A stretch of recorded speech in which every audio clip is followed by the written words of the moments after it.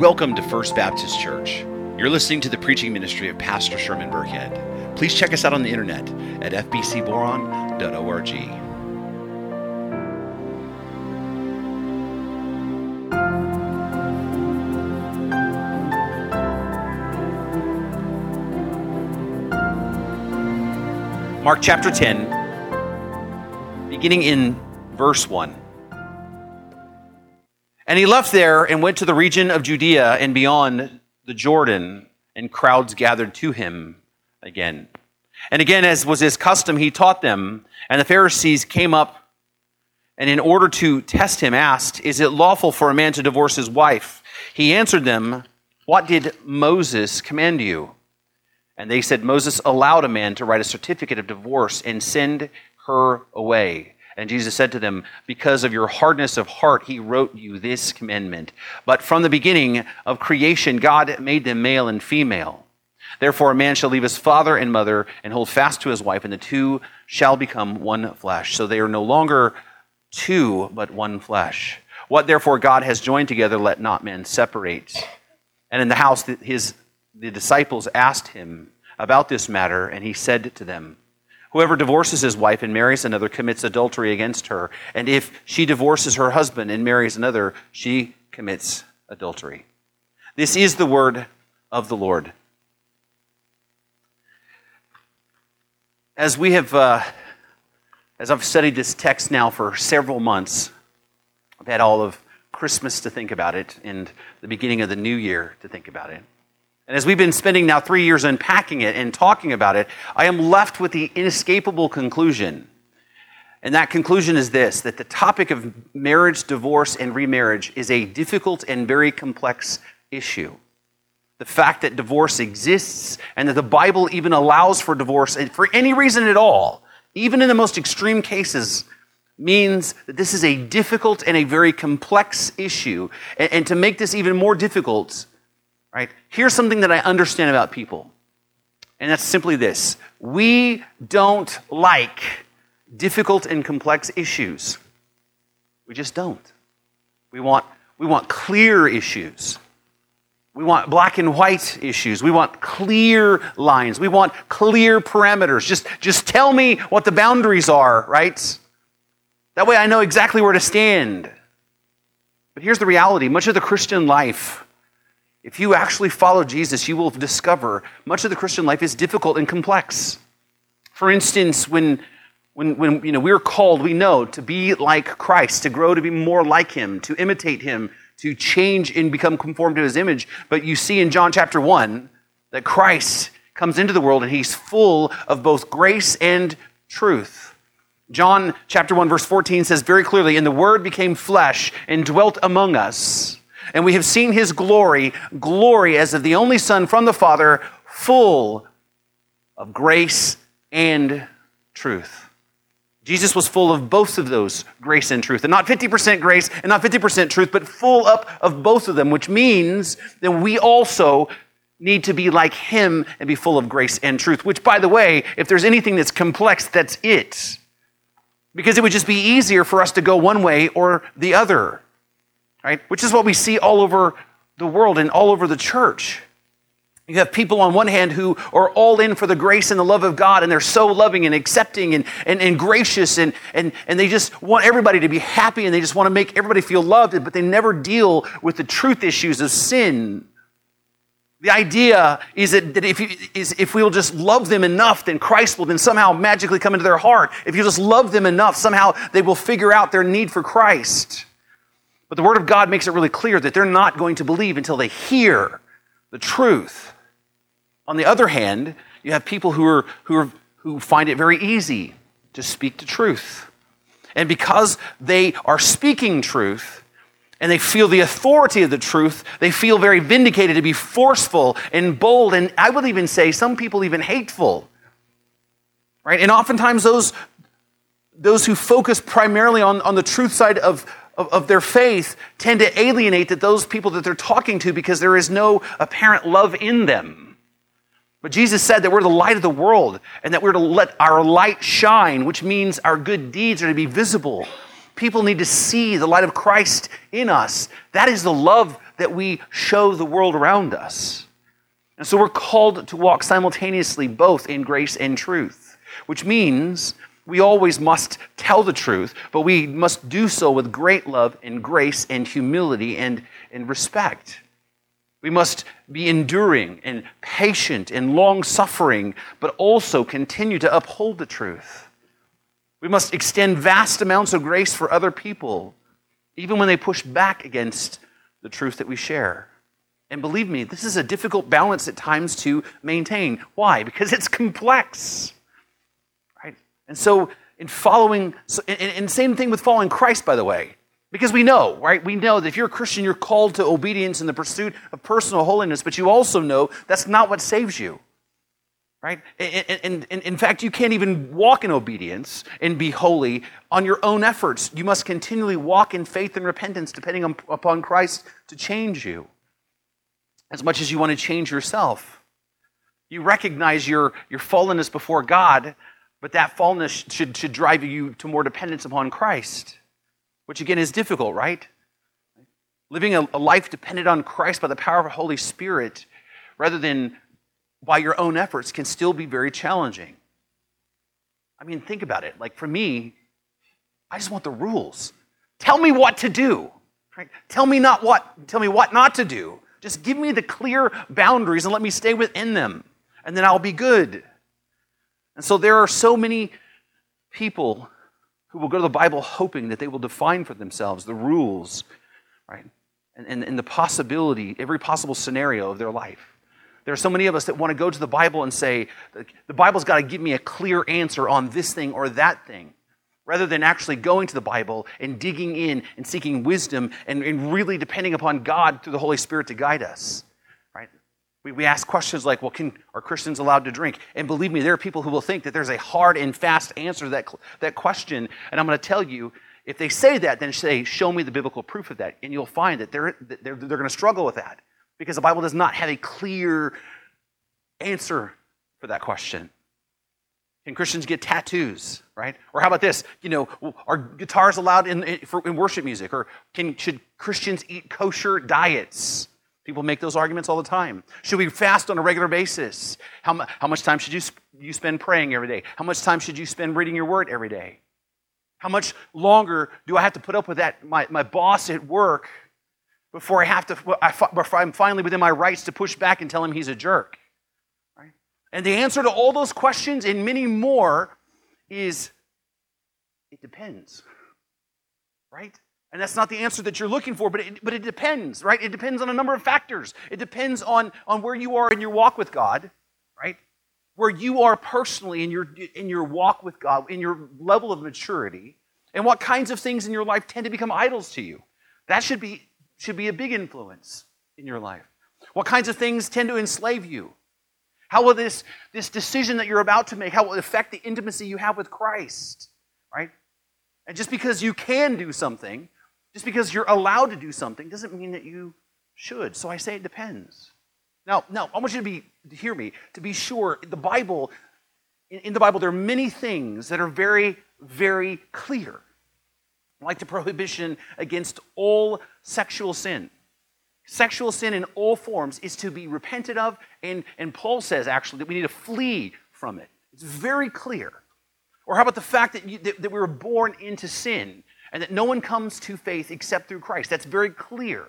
Or how about this, that you were saved by grace alone, through faith alone, in Christ alone? Those things are crystal clear, but there are some other things in the Bible that just simply God is not going to just answer very simply for you.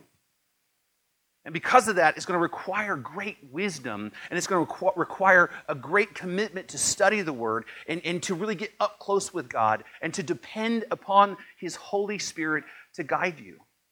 And for some of you, that's going to take a couple days to get through. Some of you will have to wrestle with some of these decisions for years. And one such issue that's very complex is the issue of marriage, divorce, and remarriage. And it was that way from the beginning all the way up to now.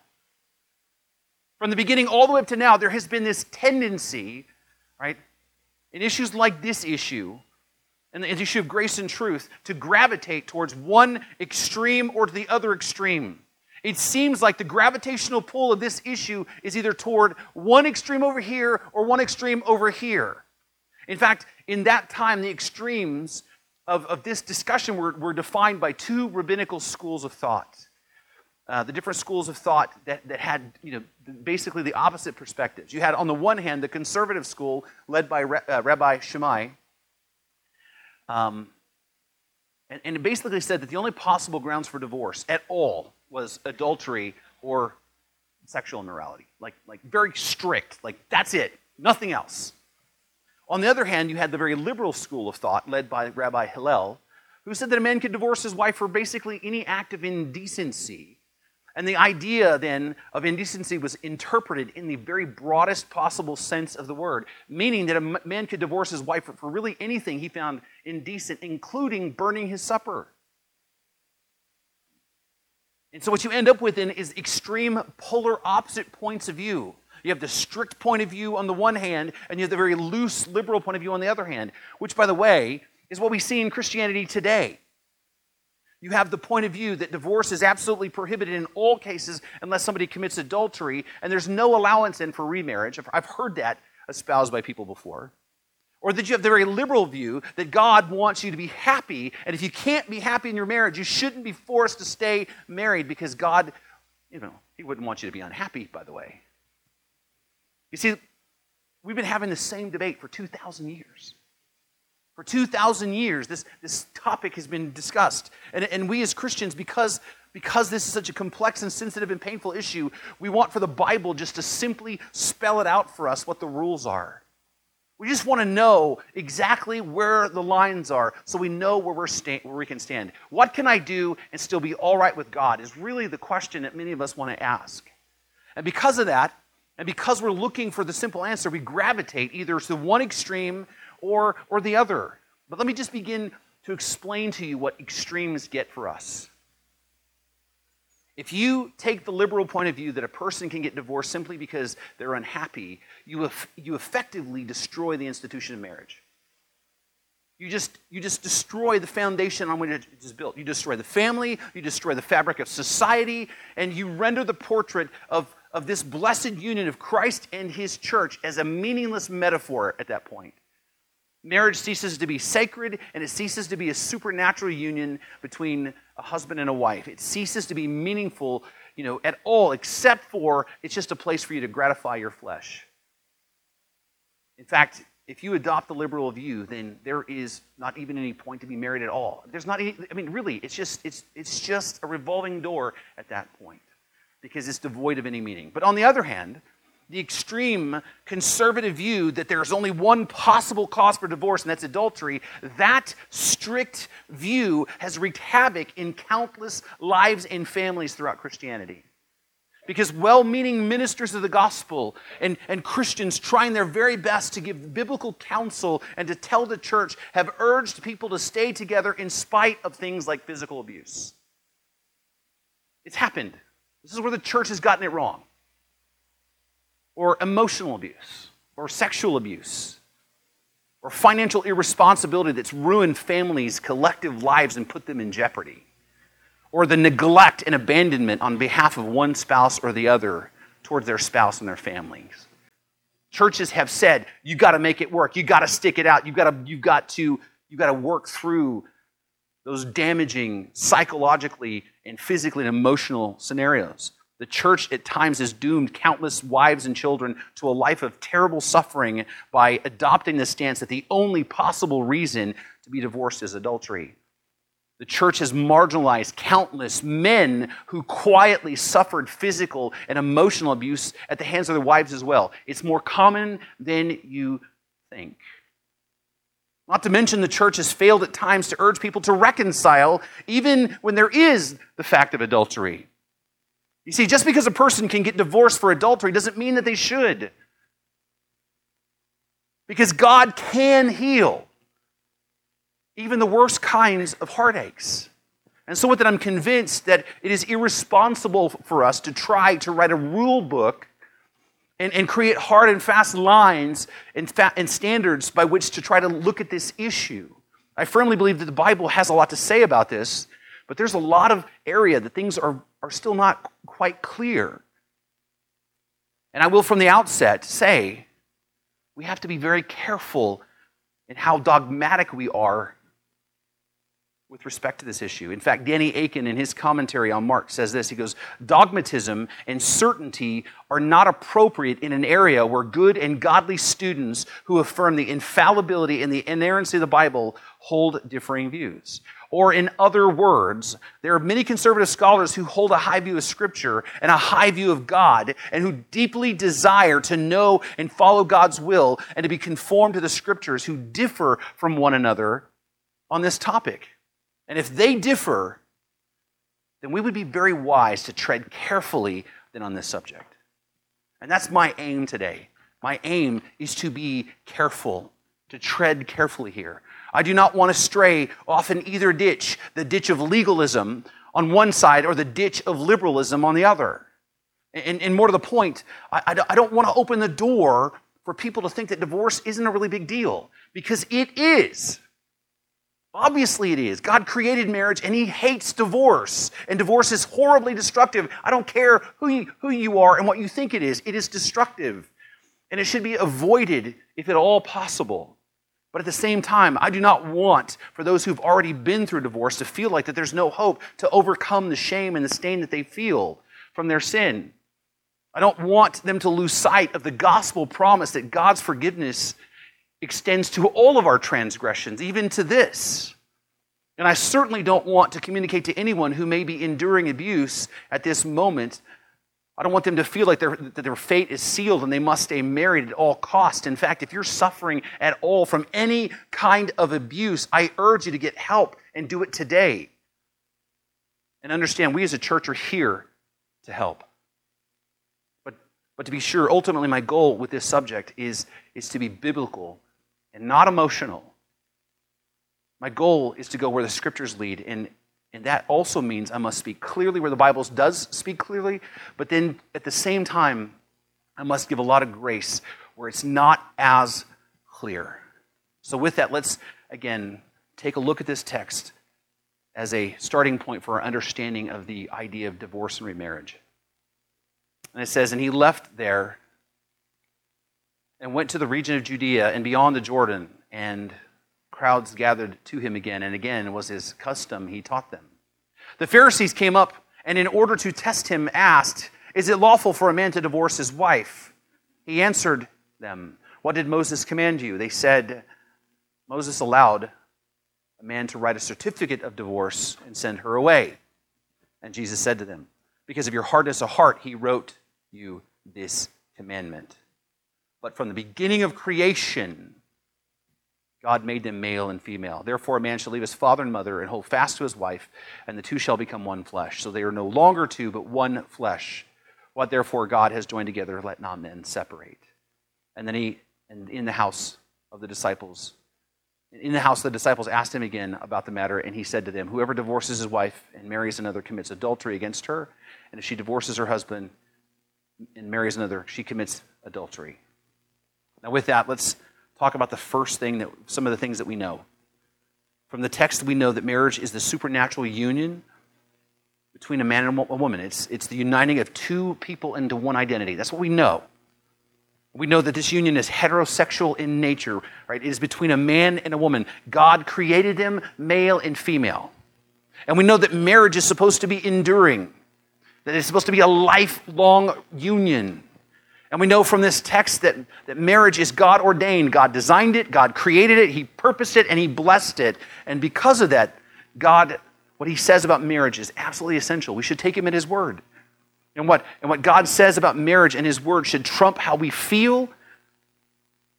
It should trump our emotions, and even should trump what the culture says. And we also know that marriage is a wonderful gift from a good God. It is meant to bring great joy. And marriage has three purposes: procreation, which is having children; sanctification, which means that marriage is the only proper context for sexual expression; and illustration. It's the picture of a greater reality, our hope in Christ. And every bit of that, every bit of what we know about marriage should cause all of us as one church to stand up with one voice and say, marriage is a sacred institution and must be respected and protected by all of those who follow Christ. All of us should stand for marriage. Right? That we should always affirm what marriage is and be very clear what it's not. And we should, in almost all cases, advocate that couples stay married. And we should never give consent or our support to someone who seeks divorce for illegitimate reasons. And there's a lot of illegitimate reasons, like this one. I'm just not happy. And I just don't think it's fair for me to stay in a relationship where I'm just not happy. In fact, I don't think that God would want me to be unhappy. So let me get this straight. Jesus Christ, the spotless Lamb of God, suffered and died on the cross for the sins that he didn't commit. And he has to cry out, my God, why have you forsaken me? And God crushed his own son in an act of selfless love, but he wouldn't want to be unhappy. I don't think that those things follow. Or how about this one? I'm just not in love anymore. I just don't feel love anymore. I used to, but I just fell out of love. Well, then I think you need to fall back into love. Right? Because love that holds a marriage together is not the love about how you feel. If it's all the love you've got, you're in trouble. Right? Because it's not. Right? It's about what you do. Love, real love, is not the love of emotion. It's a love of volition. It's a love of the will. You choose to love in spite of how you feel. That's why, right? This is the love which Christ loved us, by the way. That's the same kind of love.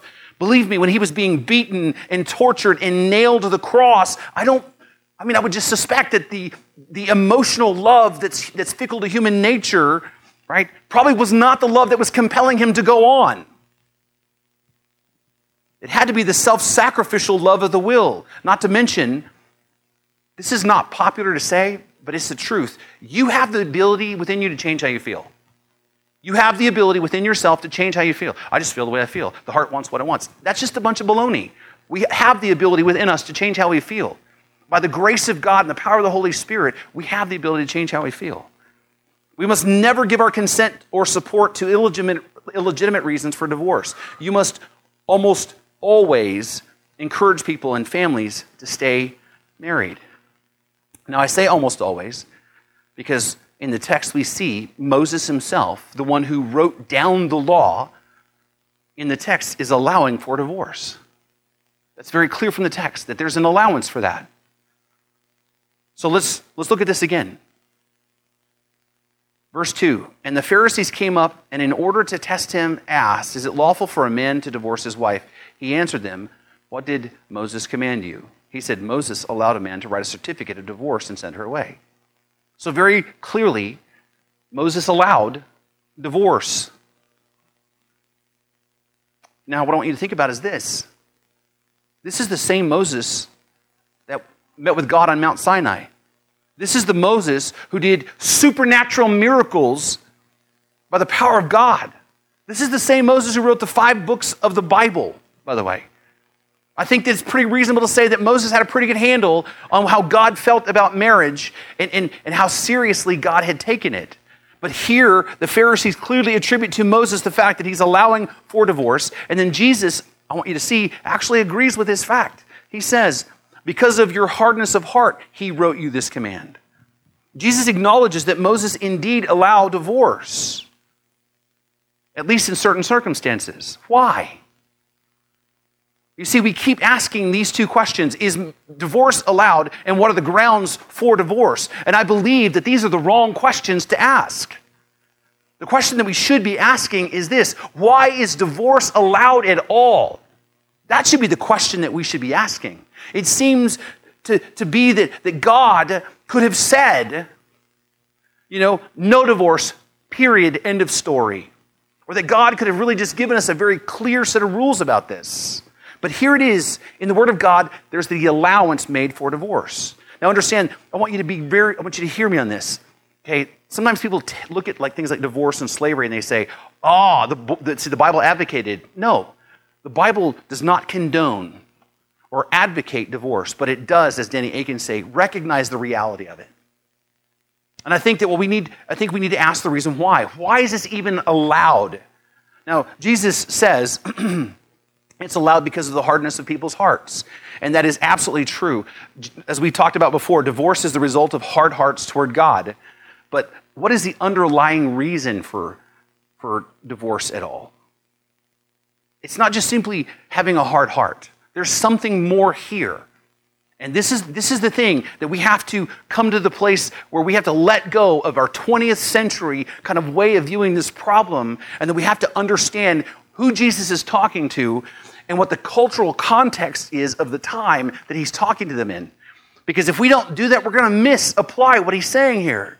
The thing we need to understand is at that time in history, women were not at all even close to being equals with men, right? That's foundational truth number one that you're going to have to wrap your head around. In fact, they were more actually equated with being property than they were actually being human beings.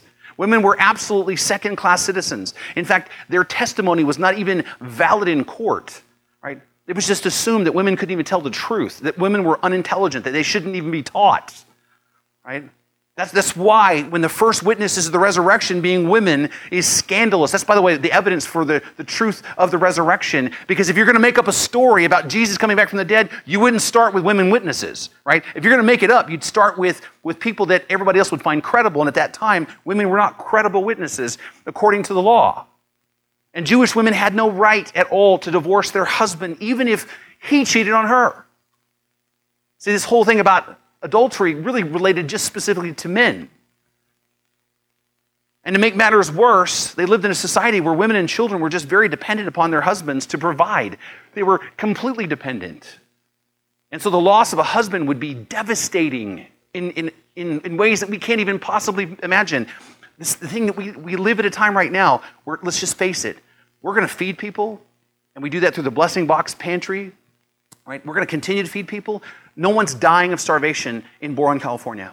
Right? No one's dying of starvation in the United States of America. But people literally died from the fact that there's not food to eat. There was no, government assistance. There was none of that.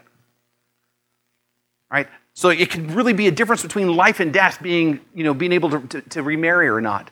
And Jesus was right. Men were hard-hearted toward their wives. They could get rid of them for any reason at all. In fact, there was a belief in that school of Hillel that if you met a woman that was prettier than your wife, by definition, your wife just became indecent to you, and you can get rid of her so you can go pursue the prettier.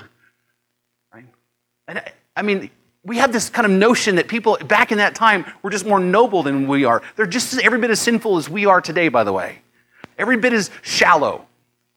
Women were seen as property, and if you remember from before when we talked about the children coming to Christ, they were seen as the lowest possible members of society.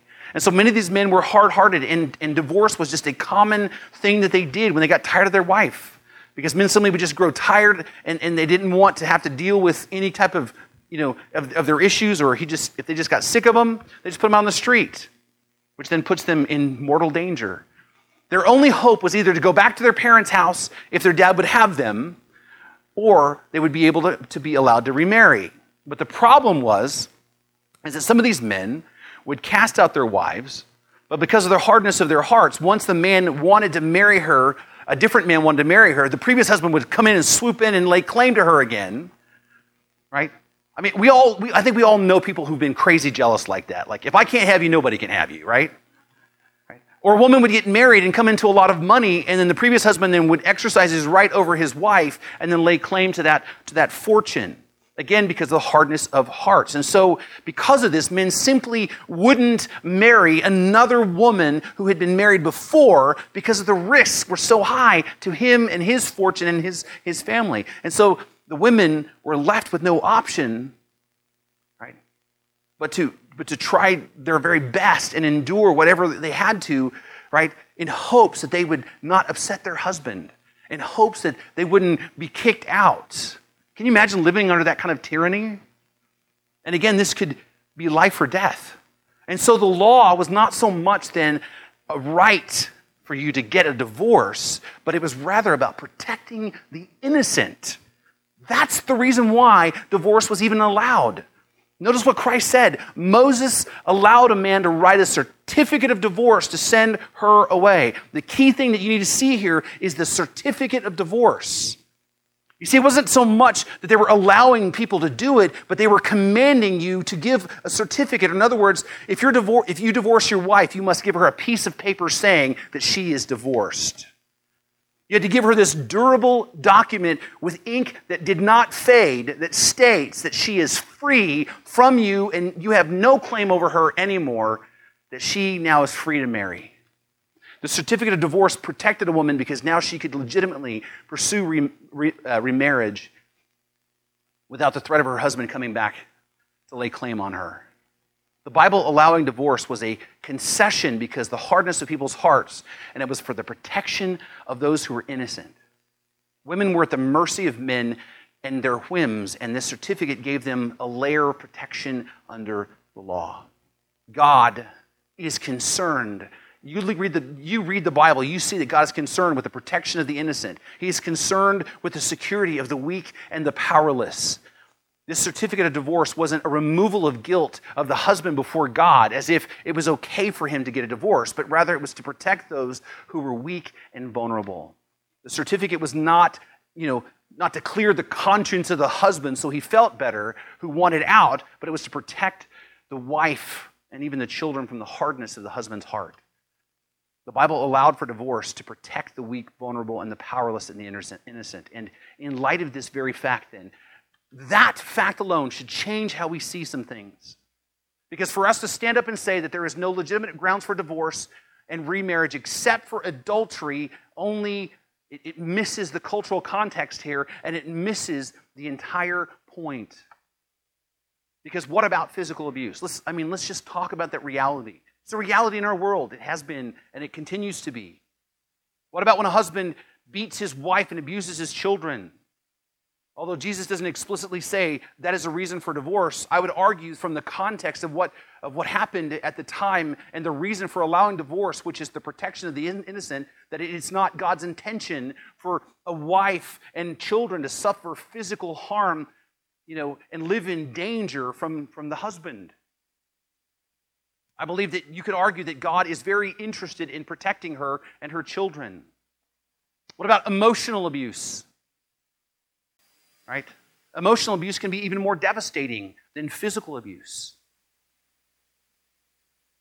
Now, some people are going to say, well, nope, that's not a good reason. That's not a valid reason. God will not allow divorce for that reason. That God is going to condemn her if she leaves for emotional abuse. How about this?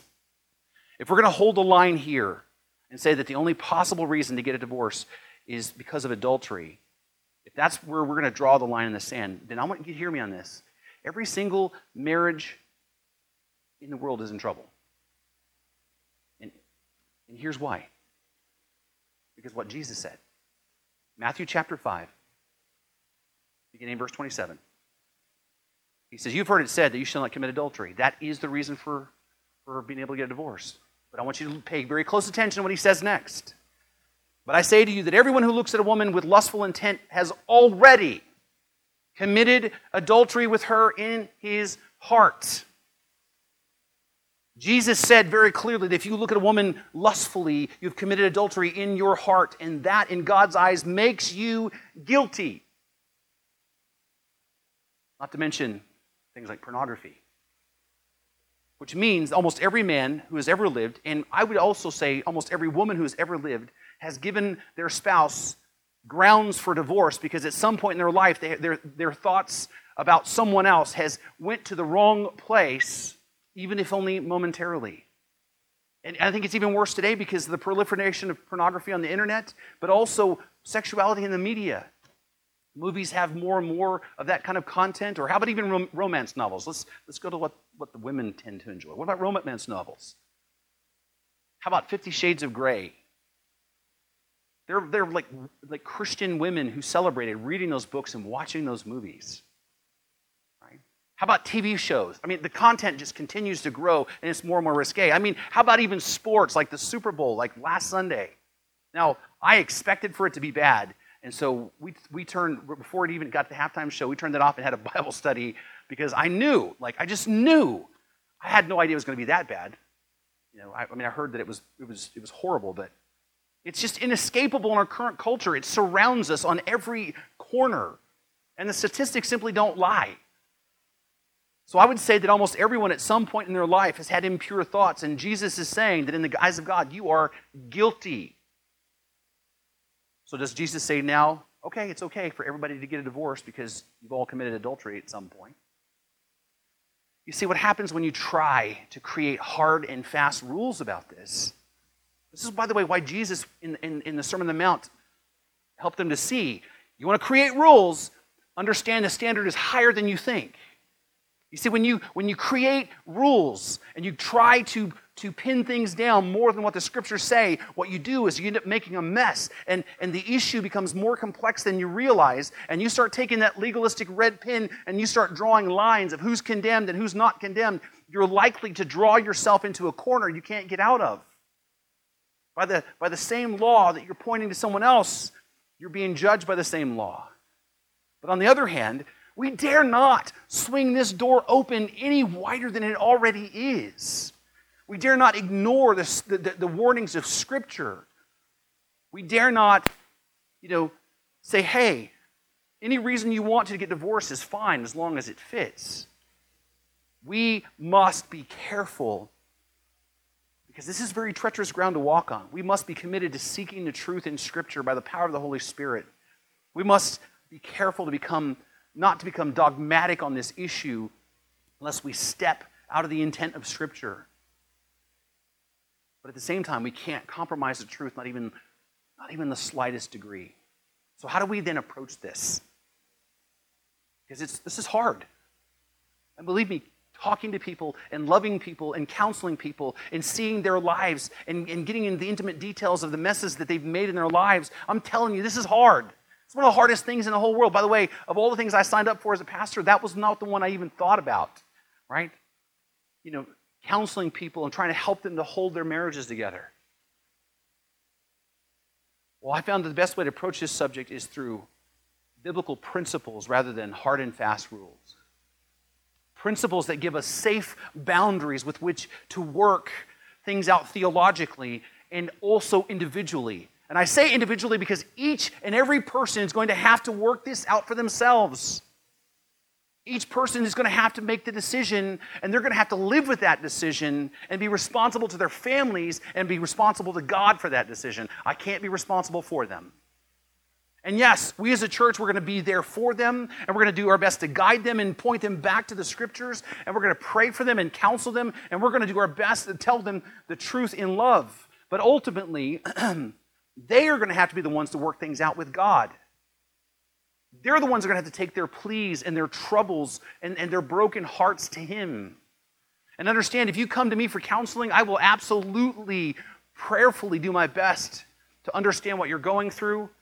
And I will do my best to point you back to the Word of God and give you the best counsel I can. But please remember, I am not God, which means I am not even close to being infallible.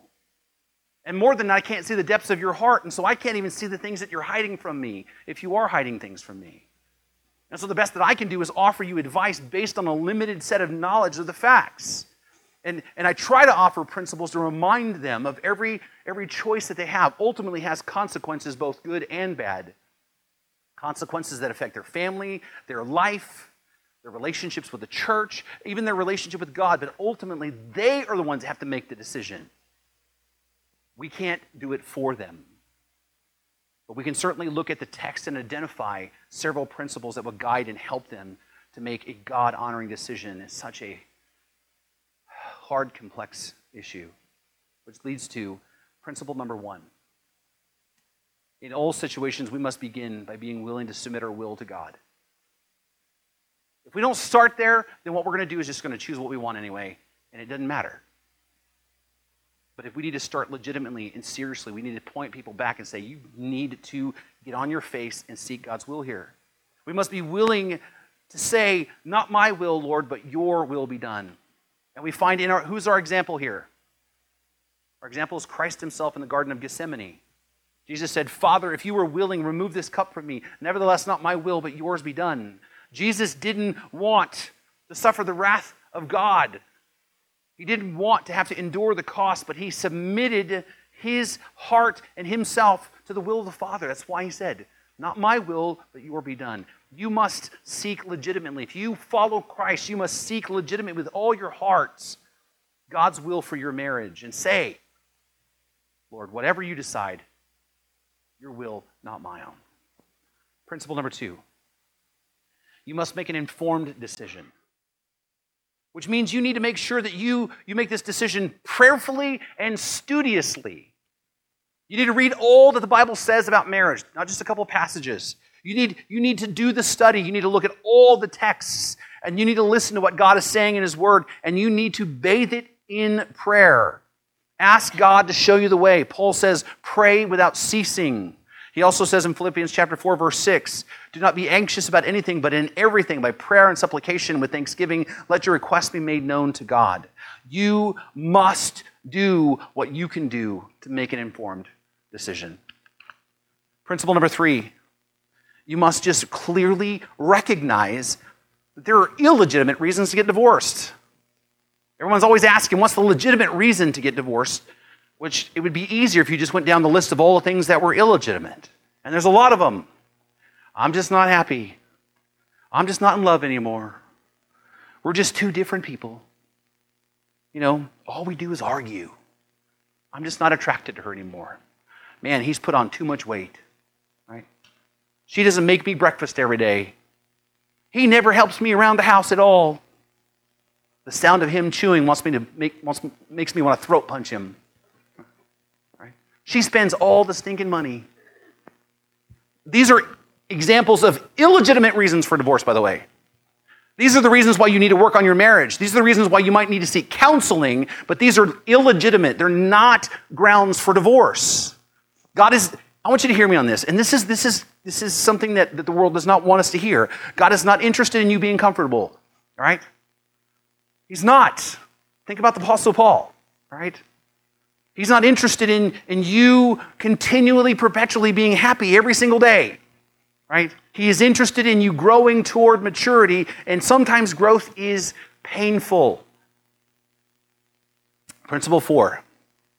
We just need to admit to ourselves that marriage is supposed to be a lifelong institution. That's God's plan. And the ending of a marriage is catastrophic for everyone involved. Remember, the idea is that two become one flesh. And in the Jewish culture, the idea was that you had a whole person that's being ripped in half by divorce. Divorce is catastrophic by its nature. Right? It's against God's holiness. It defies His plan. It tarnishes the portrait of Christ in the church. And divorce has far-reaching consequences as a result. And so whatever rationale that a person has for divorce, it needs to be earth-shattering. Marriage it was meant to be a lifelong, and the effects of divorce are catastrophic. Principle number 5, God hates divorce. Let's not tiptoe around that subject. We need to know it, own it, accept it. He hates it, He hates it, He hates it. It's counter to His design for mankind, and as such, we need to be honest with ourselves, and those that we advise to leave.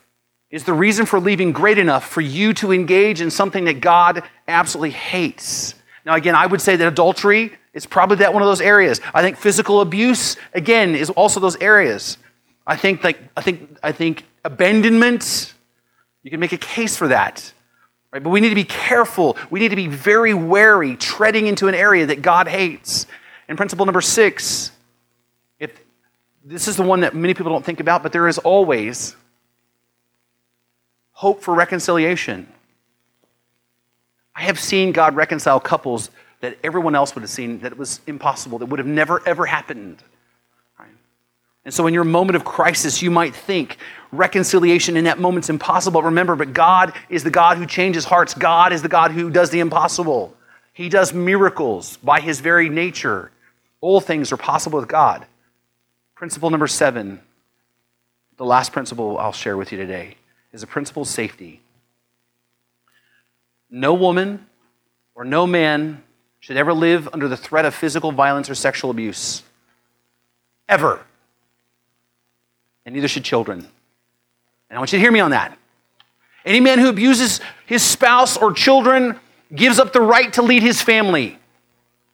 And if you or anyone you know experiences such thing, the first thing that you must do is take steps to get safe. Get out of the situation, get your kids out of the situation, get law enforcement involved. Don't hesitate. That is a must. God has given us law enforcement to help us to untangle these kinds of things. And understand, we as a church are here to help. If you or anyone you know is suffering from any kind of abuse, we are here to help. And everything that we talk about is strictly confidential. And we know what our job is. Our job is not to do our own investigation to figure out who is right and who is wrong. Our job in those kinds of situations is to make sure that you are safe and get you help, including getting law enforcement involved, as well as other services to protect children. In fact, we have with us this morning in our church an expert in these matters, and she is available to help, and she has many resources at her disposal. Pam Giddens works in that very area there. Hear me.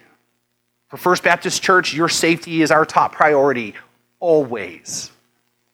You can address the marriage and divorce question later. Safety is paramount for all of us here.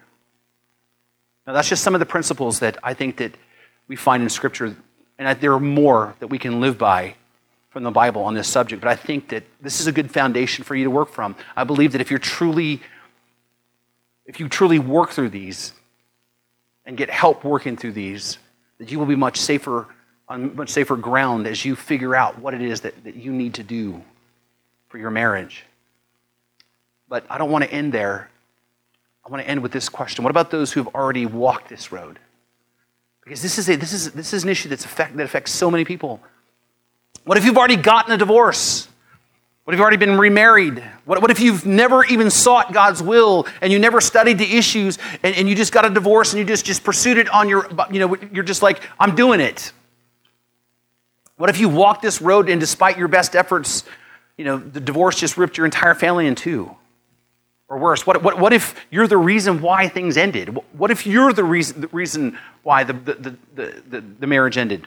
What if you're the one who cheated? What if you're the one who was the abuser? What if you were the one who destroyed your family by addiction or apathy? What about then? Well, the answer to all of those is all the same answer, and that is repent and believe the gospel. It's always the same answer. You see, it's the same answer for all of your shortcomings, for all of your sins. We repent and believe the gospel. We turn away from our old lives and our old attitudes, and we turn towards God in faith and believe that He will forgive us of this sin as well as all of our other sins. The same grace that God covers all of your other sins, He uses to cover this as well. Christ died for all of your sins, including this one. You repent and believe the gospel and walk out from underneath the guilt and the shame of divorce or adultery or any other sin. You were cleansed by the very same blood that Christ cleanses you from everything else. The call is for you to repent and believe. The call is for you to turn to Christ in faith, trusting Him to forgive you. And He will, because He's faithful. But then how does this work out for us practically? Well, it's really going to depend. Sorry. It's going to depend on your circumstances, I think. And I'm going to give you, so this last little bit is just some thoughts from Pastor Sherman. Okay? I believe that if you and your spouse divorce and you're not remarried, I believe that it's incumbent upon you to pursue reconciliation to the point that it's within you to do it. I believe to the degree that it depends on you, you should pursue reconciliation. Obviously, it's a two-way street, and if the other one doesn't reciprocate, you can't do it for them. But I think as long as the two of you are unmarried, you should pursue reconciliation as long as it is possible. Now, if your spouse marries someone else, reconciliation then has become impossible, right? Because you don't want to be the cause of another divorce and compound the issue, especially if other children get involved. Now, if you are remarried already, here I think that the Bible makes it clear that you should stay married. If you've been remarried. And I say that because I've had somebody ask me this question. Somebody wanted to leave his wife because she was divorced previously and he was trying to... Here's the thing. If you get remarried, stay married. And then from that point, be faithful and endure this marriage until the end. You repent of your old attitude that allowed for divorce in the first place, and you work your heart out to make this marriage work, and you do your best to be at peace with everyone around you, including your previous spouse and especially your children. And the truth is, God can, hear me, God can and does take disasters that we make, and He can use them by His grace to redeem them and turn them into something good and wonderful for His glory. His grace and mercy and love are powerful. God is a God of redemption. I mean, isn't that even the gospel, right? God can take the worst of worst sinners and the worst possible situation in the entire world and completely turn their lives around. That's why we hold so fast to Romans 8:28. All things work together for good of those who love God and called according to His purpose. In fact, it's my story. I was married for many years previously. And my first wife and I, for 7 years straight, fought all the time. And to make matters worse, I was an unbeliever, and I was very selfish in my own perspective of things. And one night, in the middle of a horrible argument, I sensed that we were at a place where things were about to get very, very out of hand. And I knew then that it was dangerous. And so, believing that there was no hope, we got a divorce. And even though that I pursued peace to the best of my ability and did everything I could to make it amicable and to protect my children, it was still catastrophic. It was catastrophic financially, it was catastrophic emotionally, and worse, it was catastrophic on my children, and the consequences of that divorce lasted for decades and decades and decades. And in the intervening years, I also lived a very selfish life, and I indulged my sinful nature, and I lived for me, and I continued to make things worse and worse and worse and worse by the choices I was making. But for some reason that I still cannot fathom, God allowed me to find Kim and marry her. For some reason, God had allowed her heart to be open to my heart, a guy who'd made a complete train wreck out of his life, right? And then to have children with her, and then out of our life together, and then out of our son's life, to somehow change my stone cold heart and draw me to the cross and bring salvation to my life. And year after year, God has worked in me, changing my attitude, changing my heart, bringing healing in just about every part of my life. And He's completely made me new. And He's given me the strength to stay married and to work things out with Kim, even during some very difficult times in our life. And more than that, God saw fit to use a horribly flawed, broken vessel like me to not only lead my family and to be a husband to my wife and a father to my children, but God then, by His grace, allowed me to be the minister of the gospel of Jesus Christ. I mean, I'm just going to tell you, I don't worry about the Trinity. Like, that doesn't bother me. The mystery for me is, why would God even save someone like me? But God can absolutely take the worst parts of your life and use them for good in His glory, because He is sovereign, He is merciful, and He is loving. We just need simply to repent and believe the gospel, which is always the answer to all of our sin, the answer to all of our disasters, that we come face to face with the fact that God is holy and righteous, and we recognize that we have fallen short of that, and we understand that it's impossible for us on our own to fix ourselves, let alone save ourselves. We finally come to the place where we see how desperate the situation is, and we understand that God, right, because of our sin, we deserve nothing from Him but His wrath and His judgment. But for some reason, God in His overwhelming grace and love made a way for us to be reconciled to Him, and also those around us as well. And that way is Jesus Christ. Jesus Christ came in the world to walk in your shoes, to identify with who you are. And He lived the perfect life that you couldn't live. And He fulfilled the law that you can't fulfill. And He then went to the cross and took upon Himself your sin and bore in His body the wrath and the penalty you couldn't bear. And on that cross, your sins are atoned to Him, and His righteousness is atoned to you.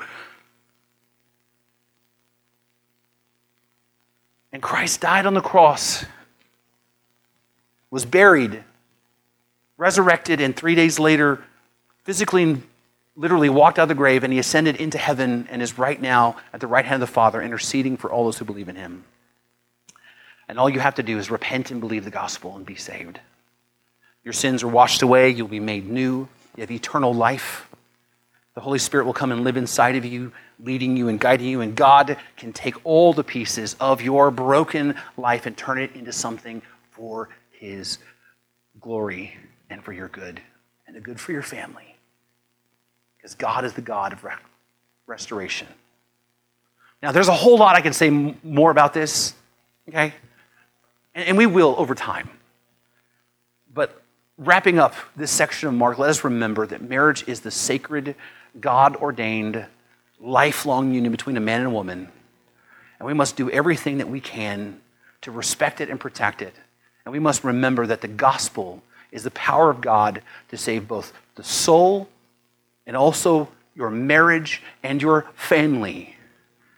And the answer for all of your shortcomings is the same. Repent and believe the gospel. Turn from your old attitudes and throw yourself completely, totally upon the mercy and the grace of God and depend on him alone. Let me pray for you. Heavenly Father, Lord, I just pray, Lord, that what was preached from this pulpit is what you would have their hearts to hear. And that, Father, that if I am in error, Lord, that you would then correct that in their hearts. That, Father, to the very best of my ability, I have been loving, but I have also done my very best to tell the truth. And Lord God, I pray that you would then take your word and press it upon all of our hearts, Lord God, and help us all, Lord God, to receive your teaching.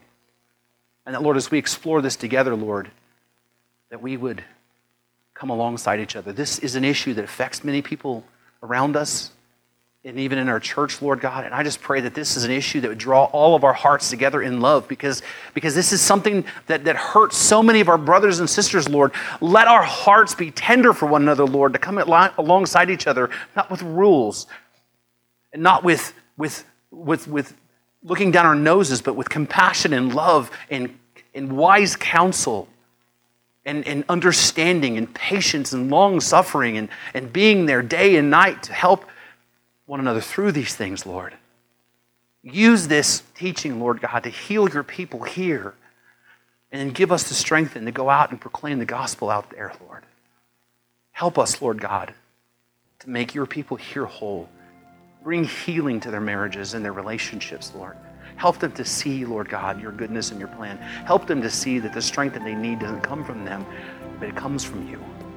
And I pray, Father God, you would use this in a way that's glorifying to your holy and precious name. And I pray your blessing over each person here. In Jesus' name we pray.